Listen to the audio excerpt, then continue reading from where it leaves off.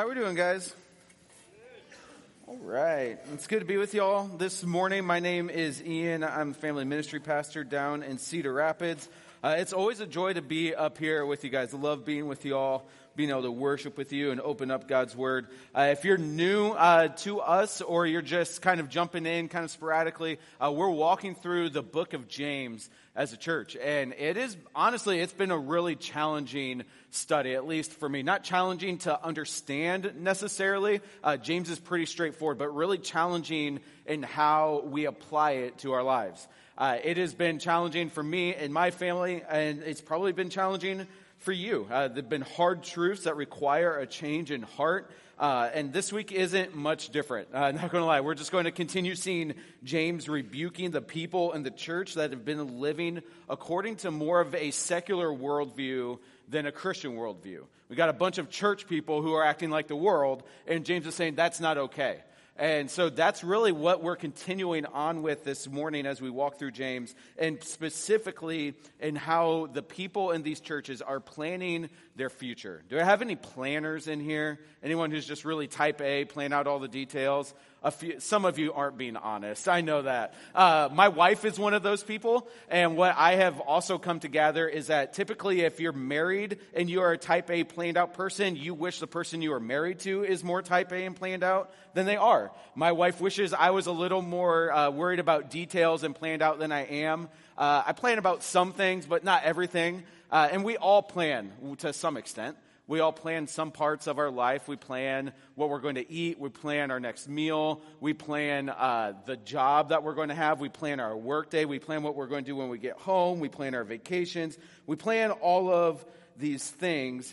And that's just kind of how we live our life. We take one plan at a time. And what determines a successful plan? What determines if it's actually a good plan that you have or if it's a bad plan? Oftentimes, it's the result of the plan, right? Like I had a plan to propose to and marry my wife. It ended up being a good plan. It worked. She said yes. 4 months later, we got married. Now, if we wouldn't have gotten married or if she would have said no, people may have been like, well, did you actually have a good plan? Like, was that actually the best thing that you should have done? Maybe your plan was wrong. Maybe how you executed your plan was wrong, because oftentimes we judge a good plan or a bad plan by the outcome of it. But what I think James wants us to really get this morning as we're walking through these verses is, what if a good plan or a bad plan isn't determined by the outcome? What if the most dangerous part of our planning or the worst plans come from not the plan itself, but how we make the plan? Not the outcome, but actually the start of the planning process. What if that is the most dangerous part of our planning? And so how do we avoid making bad plans? That's what the Holy Spirit's going to show us through James this morning as we jump into what does it look like to make good plans. And this kind of can seem pretty surface level, really tangible and applicable up front, and it is. Like, I want it to be really applicable to your life. But by the time we get done, you'll see this is far more than just about making plans. This is about a change of heart. And so with that, let's jump in. James 4, we're going to start in verse 13. So let's go. It says, "Come now, you who say, today or tomorrow we will go into such and such a town and spend a year there and trade and make profit." So first off, come now, like this isn't like a, hey, come on, let's go. Like James is kind of really pushing into the people. This is like the look that you give your kid when they do something really stupid and you don't even need to say anything, like the, come on, seriously? Like that's what James is doing. He's saying, come on now, guys, really? Come on. You can tell he's getting ready to lean into them a little bit. He's getting ready to push in, challenge them on the way that they have been living. And this verse, the rest of the verse shows us who he's talking to and what he's actually upset about. It's telling us who he's talking to and what is kind of upsetting to him. It says, today or tomorrow we will go into such and such a town and spend a year there and trade and make profit.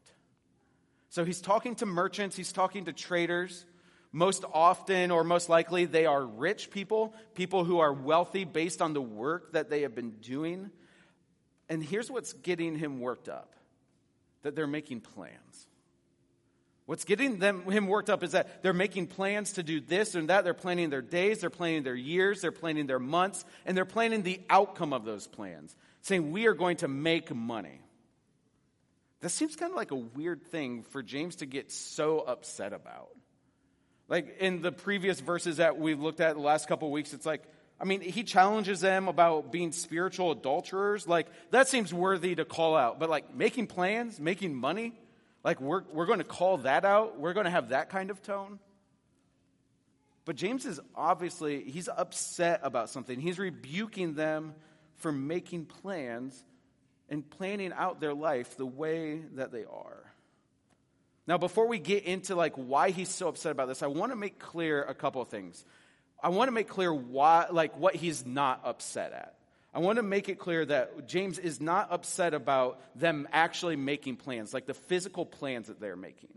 He's upset about the way they've gone about it. He's not upset about the plans that they're making. Because sometimes I hear some spontaneous people, or lazy people maybe, use this as an excuse to not make any plans. They're like, well, James says this. And it's like, well, actually, yeah, he does, but that's not really what he's getting at. Because the Bible is full of all sorts of wisdom when it comes with making plans. Look at Proverbs 15:22. It says, plans fail for lack of counsel, but with many advisors they succeed. Proverbs 21:5, the plans of the diligent lead surely to abundance, but everyone who is hasty comes only to poverty. Proverbs 24:27, prepare your work outside, get everything ready for yourself in the field, and after that, build your house. God isn't anti-planning. He's not anti-making plans. He's actually pro-planning. He wants you to plan. He wants you to plan with wise community. He wants you to plan diligently so you can get your work done. That's good stewardship. Good stewardship requires planning. So James isn't upset that they're making plans. That's not what he's upset about. He's also not upset that they're trying to make money, because there's nothing wrong with making money or making a profit. There's nothing wrong with honest work and making honest money from honest work. James isn't upset about that, because once again, the Bible tells us a lot about working hard. The Bible tells us a lot about making money and how we use our money. Ecclesiastes 5:19 says, everyone also to whom God has given wealth and possessions and power to enjoy them, and to accept his law and rejoice in his toil, this is the gift of God. Like, wealth can't be a gift from God to be enjoyed and be bad in and of itself. Like, it can't be that way.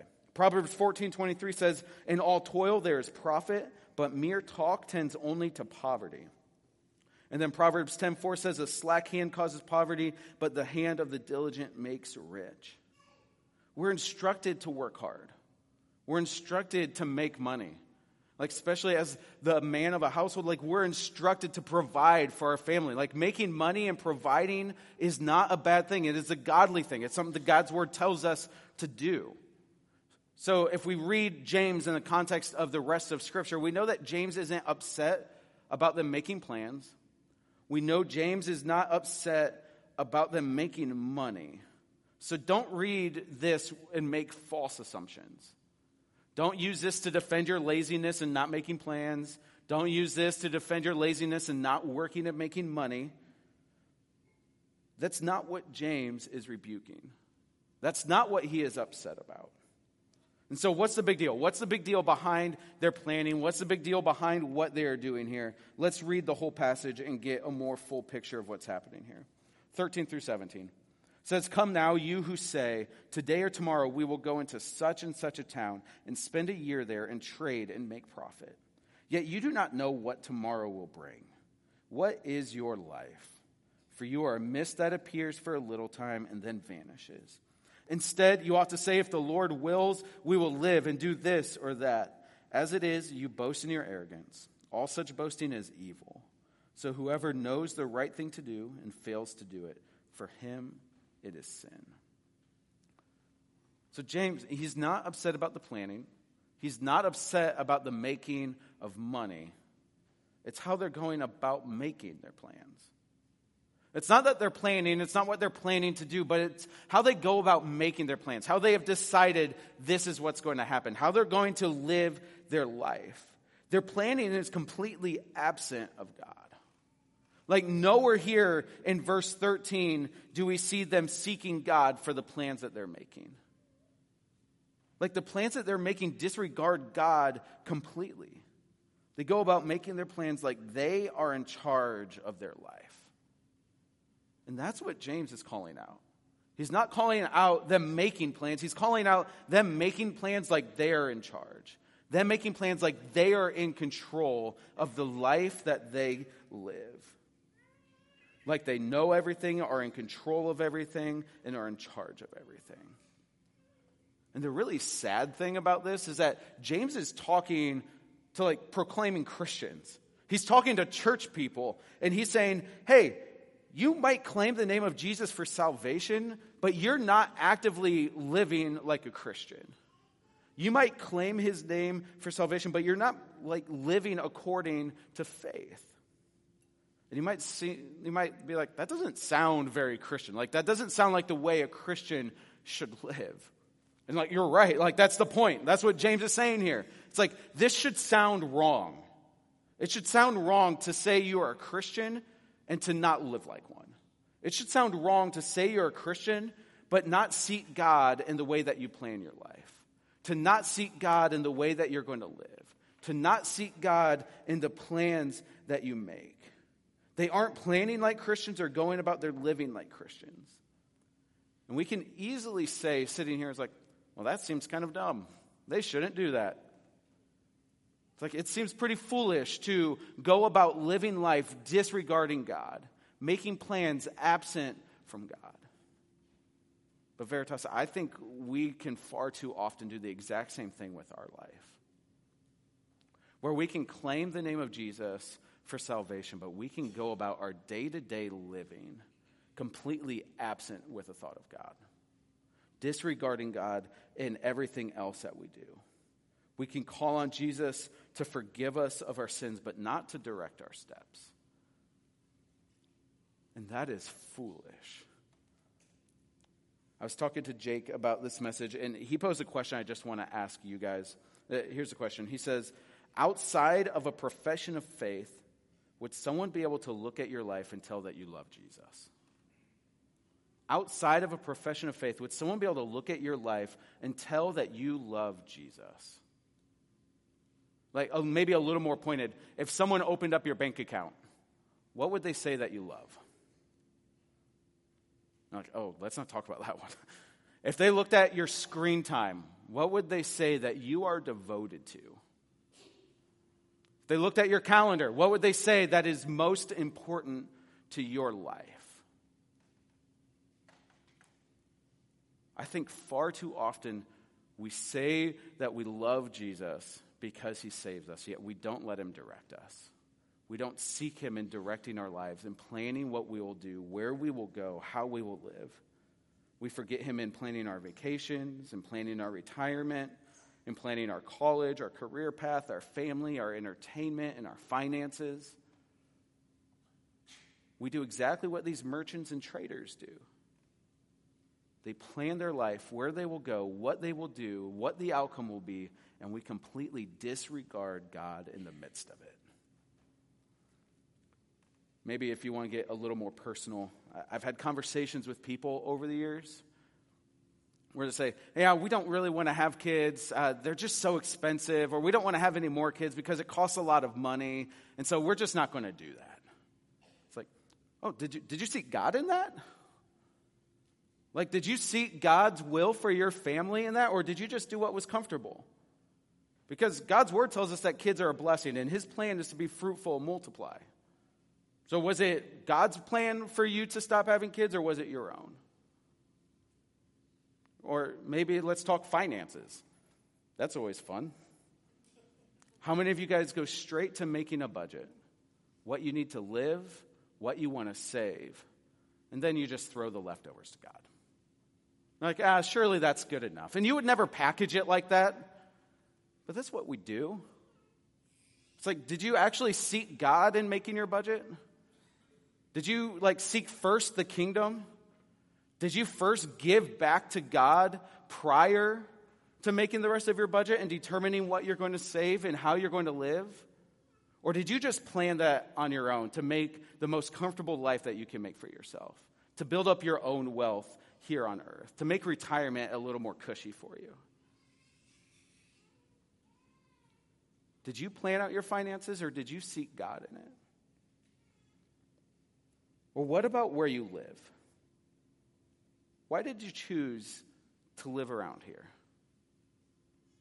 Was it the land was just cheaper, the market was better? Maybe it was a little more privacy. Did you seek God in where you were going to live? Did you seek God in where he would have you put down roots? Because maybe God cares a little bit less about your comfort than he does his mission. And maybe if you were to seek God, maybe he would want you to go on a church plant, which some of you did, praise God for. Maybe he would want some of you to go overseas on missions. Maybe some of you, he would want to live in the city so that you can better evangelize to the people next to you. You see, far too often we get caught up in planning our life the way we want to live, where we will go, what we will do, how long we will do it, how much money we'll make, and we completely leave God out of the equation. And we just hope that he blesses it. Now, I'm not saying that your plans for your family, your finances, where you live, I'm not saying that any of your plans for those things are wrong. What I am saying, though, is that if you went about making the plans for your family, went about making the plans for your finances, and went about making the plans for where you live all on your own without seeking the Lord and his kingdom and his will, that is wrong. That's what James is getting so fired up about here. That's what he's getting so upset about, is that these people so often forget God, and we so often forget God in our planning. We so often forget God in how we live our lives. We remember him in salvation, and that's it.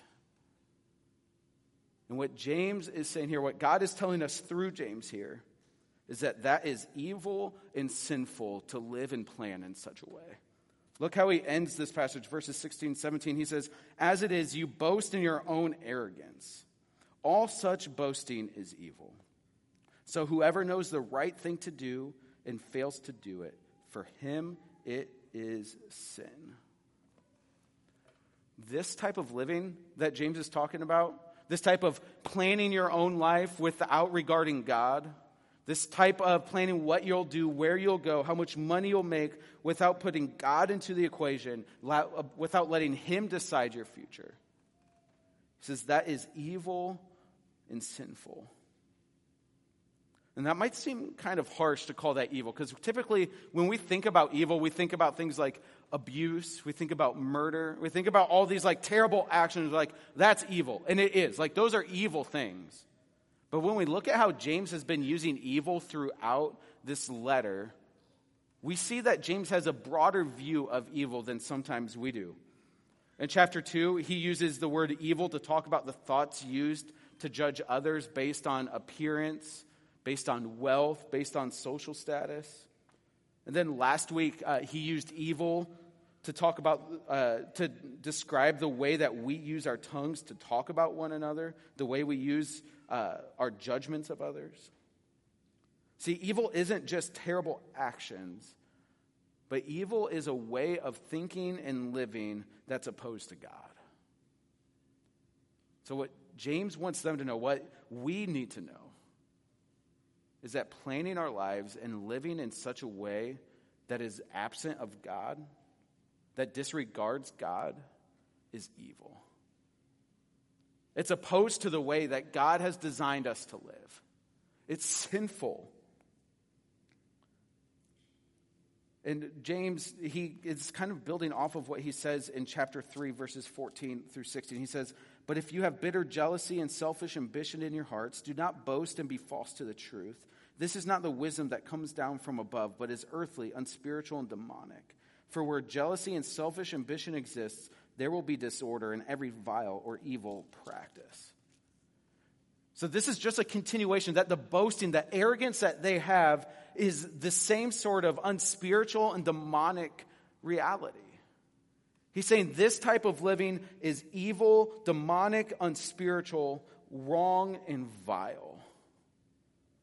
To live life like you're in charge, is in opposition to God.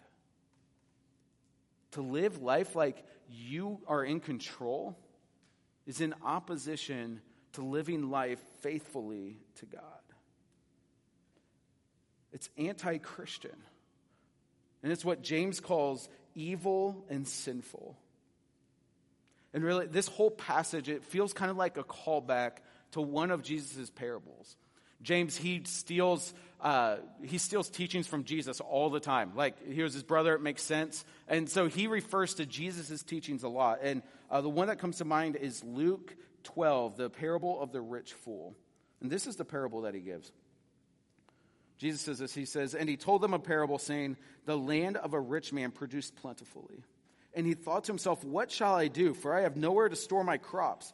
In other words, he's bringing it in. He's got a ton of land, a ton of crops coming in. And so he said, "I will do this. I will tear down my barns, then I will build bigger ones. And I will store all my grain and my goods." So they're saying, hey, I've got so much stuff. These buildings are too small. I'm going to tear it down, build bigger ones so I can store everything. "And I will say to my soul, soul, you have ample goods laid up for many years. Relax, eat, drink, be merry." But God said to him, "Fool, this night your soul is required of you. And the things you have prepared, whose will they be? So is the one who lays up treasure for himself and is not rich towards God." What made the man in this parable a fool wasn't that he had a lot of money. It wasn't that he was saving. But it was how he went about it. He was a fool for not taking God into account and not taking the own fragility of his life into account. He was more concerned about what he could gather for himself and less concerned about who he was or who God was. He was living life like he was in charge, like he was in control, like he knew what tomorrow would bring.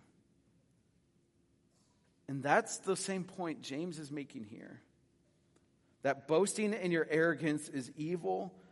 It's the pride of forgetting God and how you live. And it's making life about you when life is about God. That's what James is rebuking here. That's what he is telling these people. Saying, you're living prideful lives. You're pretending like you're in control of everything. Like you have it all figured out. Like you know what tomorrow will bring. Saying planning in that way is evil, sinful, and wrong. And ultimately, it's a result of your pride. That you think you are better than you are, bigger than you are, more in control than you are. That's the problem that James is pointing to. And so if pride is the main issue leading to this evil boasting, what's the remedy for that?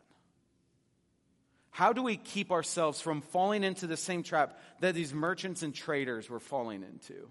Keeping us from planning our life in disregard of God. I think James gives us the answer within this text. Look again at verse 14. It says in verse 14, "Yet you do not know what tomorrow will bring. What is your life? For you are a mist that appears for a little time and then vanishes." You want to avoid the same kind of rebuke that James is giving to these guys? You want to avoid the kind of pride that goes into planning your life in disregard from God? You want to avoid that kind of pride? Here are a couple things I think James tells us we need to do if we're going to avoid this. The first one is we need to know that we are limited in knowledge and control. Like when you look at that verse, it says, "Yet you do not know what tomorrow will bring." It's like we're limited in what we know. We're limited in our knowledge of the future. We're limited in what tomorrow will bring. We have no idea. Our knowledge here on earth is so limited, especially compared to a holy and perfect God who made it all. But not only is our knowledge limited, our control is limited. We can't control tomorrow. We don't make the sun rise. We don't make the rain fall. We definitely can't make our kids listen to us. It's like, we're not in control. If you're a parent, you know that. We were at a wedding yesterday, and our middle boy, poor kid, he was really tired and hungry, so it's not all on him. But he had food in front of him, but the beans touched the taco a little bit, And that was the end of the world. And we tried like, hey, we can go get you another taco. We put new things in front of his plate. It's like, you can't not control a 5-year-old who decides they're just going to throw a tantrum in the middle of a wedding, right? You can't control it. We have limited control. We have limited knowledge and we have limited control. And we really need to understand that if we're not going to fall into the pride of thinking that we can plan without God. We need to know that we have limited knowledge and limited control, but we also need to understand how fragile our life is. Look again at verse 14 and how James describes it. He says, "What is your life? For you are a mist that appears for a little time and then vanishes." You are a mist that appears for a little time and then vanishes. Church, we are fragile people. So easily altered and changed. Here 1 second and gone the next. Like if you breathe hot enough right now, you might even be able to see it in this room. But you're not going to see it long. It's going to be gone in an instant. Like if you go running or walking, because I don't run, on a cold day, as you breathe, you see your breath, it's gone before it even reaches the end of your face. That's how James describes your life. Or if you have little kids, we were building magnet tiles yesterday, and we have a 9-month-old who likes to just destroy everything he sees. So we're building magnet tiles. The older kids are so excited about it. They see the really cool tower they've made. They're so pumped for it. And then in comes Jones, just like crawling. You can hear the thunk on the floor as he comes in. They start screaming, trying to tell him no, and he just knocks it over. The tower that they were so proud of, the tower they had spent time building, that they had planned on making, that they were so excited for, here 1 second, gone the next. That's your life. That's the life that James says you live. Here 1 second, gone the next. And how foolish am I to think that I have the ability to plan out and control my life? I don't know what tomorrow is going to bring. I don't know what the next hour is going to bring. You don't know what tomorrow is bringing. You are a mist. You don't know what's happening, and your life is fragile. So easily altered, so easily changed, so easily impacted. Here 1 second, gone the next. And how foolish and prideful is it to think that you can plan your life without God? That you are in control of what is going on in your world. You're not in control. You don't know what tomorrow is bringing. You can't control your life. You're fragile. You're a mist. Here 1 moment, gone the next. And that's not to make you depressed. Like that is supposed to bring joy in your life, realizing, man, I'm not in control. Oh, praise God, I'm not in control. We are a mist that is here 1 moment and gone the next in the blink of an eye. We are limited and fragile.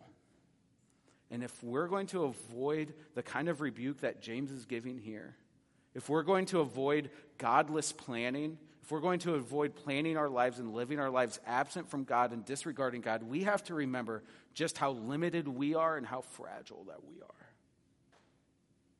But not just that, we also need to trust who God is. We need to know who we are, but we need to trust who God is. Look at verse 15. So it just said, what is your life? You shouldn't plan this way. You don't know what tomorrow brings. And then he says this, instead, you ought to say, if the Lord wills, we will live and do this or that. See here, James is giving a contrast for bad planning and good planning.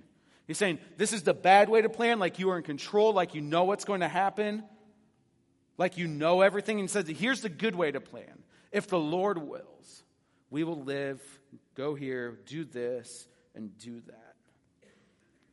James is saying, you're fragile. You're limited in your knowledge. You're limited in your abilities. You're limited in your control. But you know who's not? God. The Lord. Like, he is over it all. He knows it all. He created it all. He's looking down at it all, in control of it all, in the midst of it all. So it's like you might not be in control. You might have limited understanding and knowledge, but God doesn't.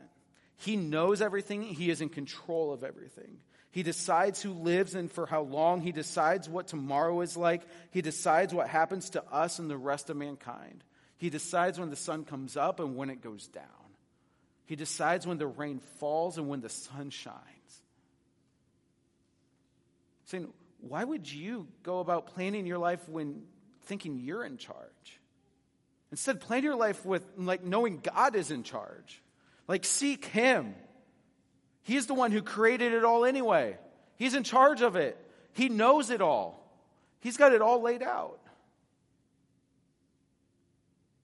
Saying, don't disregard God, but rightly see yourself as limited, in control, and fragile, and rightly see God, all-knowing, all-powerful, in control of all things. See, James is saying that God is everything that we think we are when we make our own plans. When we make our own plans, we think we know what's going to happen. We think we can control the outcome. We think we know what's next. What James is saying here is that God is everything you think you are when you make plans on your own. He is actually in charge. He is actually in control. He actually knows the outcome. And our problem is that so often we live our life like we're God. We live our life like we're in control. We live our life like we put ourselves on the throne and we live and plan according to what we want for us, our agenda, our desires, instead of seeking God and surrendering to God. As I was going through this, we've been going through a series in youth called From Garden to City. And we're looking at kind of the different times throughout Scripture, but how it all shares one story. And this past week, we looked at the kingdom of Israel. And we spent some time in Samuel, and I've been just reading Samuel on my own, and I was reminded of 1 Samuel 12. Because at this point in the nation of Israel's history, they had been judged by other people, and other people had been ruling, but they didn't have a king because God was their king. God had delivered them, and God was supposed to be their king. Yet they decided, you know what? We need to be like everyone else around us. We want like a human king. We want a human to rule us. We don't want God to rule us anymore. We want a human to rule on behalf of God instead. And this is the warning that Samuel gives them in 1 Samuel chapter 12. He says this, and Samuel said to the people, "Do not be afraid. You have done all this evil. Yet, do not turn aside from following the Lord, but serve the Lord with all your heart. And do not turn aside after empty things that cannot profit or deliver, for they are empty." So they thought they knew what they wanted. They thought they knew what was best for them. Yet James is saying essentially, don't live your life going after things that are empty. Don't live your life going after things that can't profit, that can't deliver you. Don't go after those things. Turn to the Lord. Follow him. Trust him.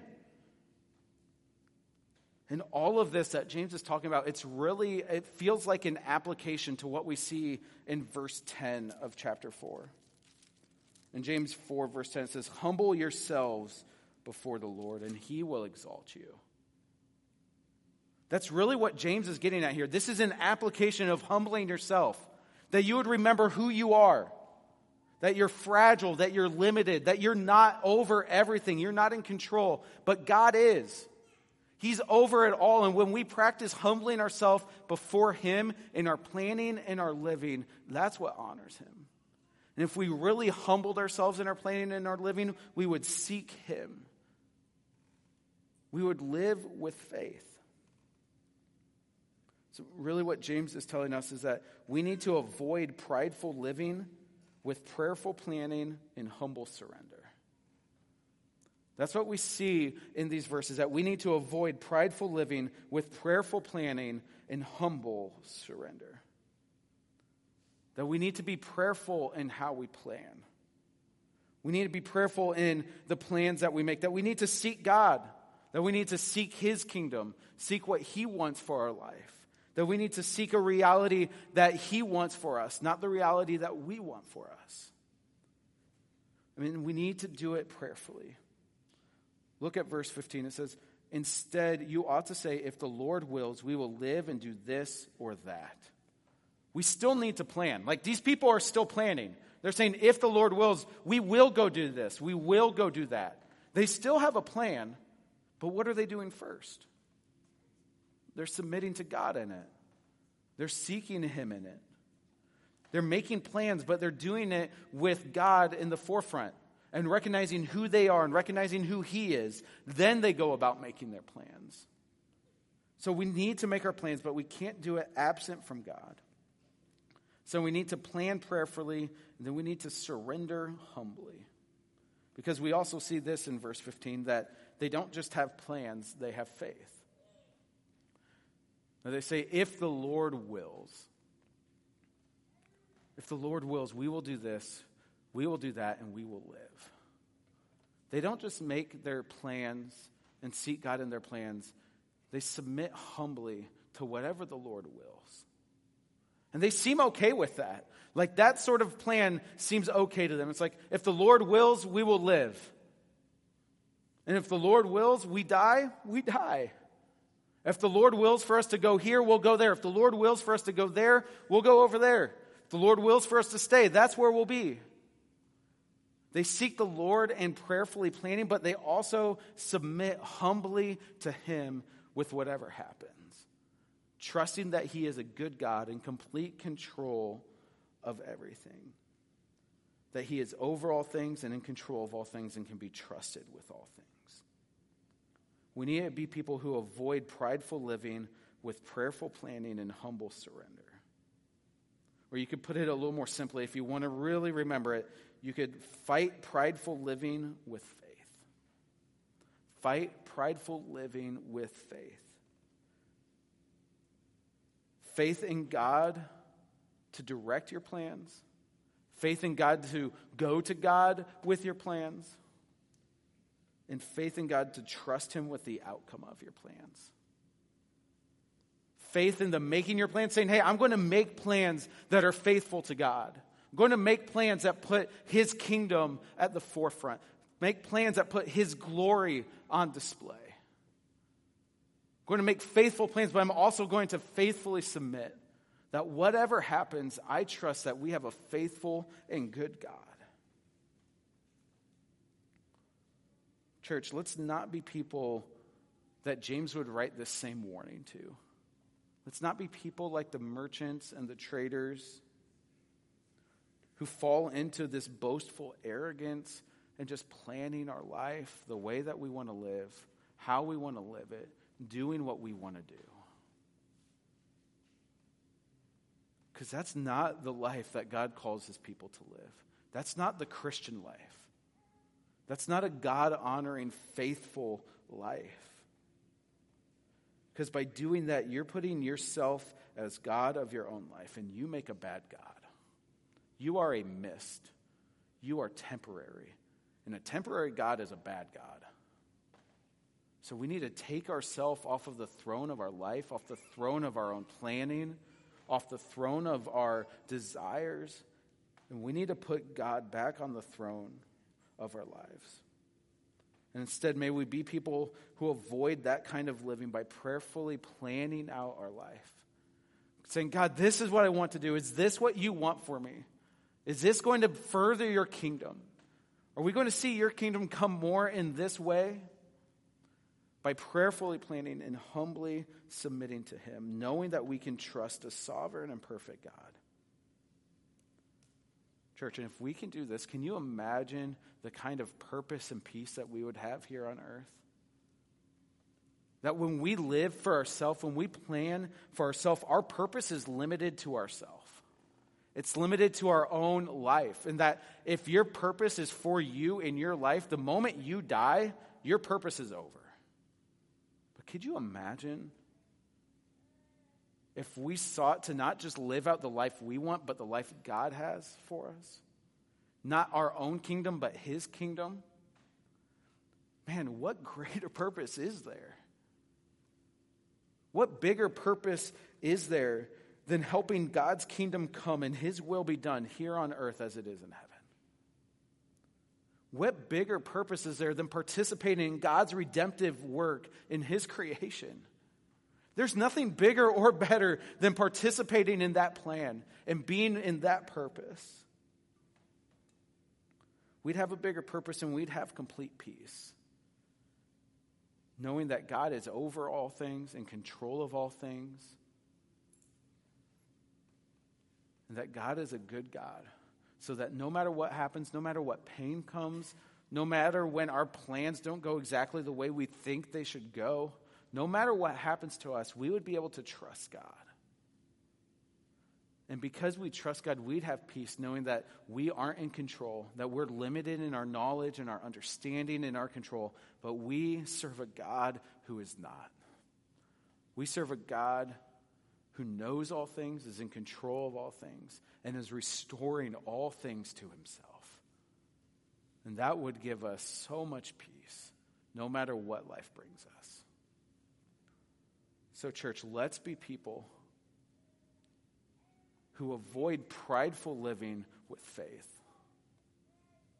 Faith in who God is, that he is in control of all things, that we would go to him in our planning, that we'd submit to him no matter what comes.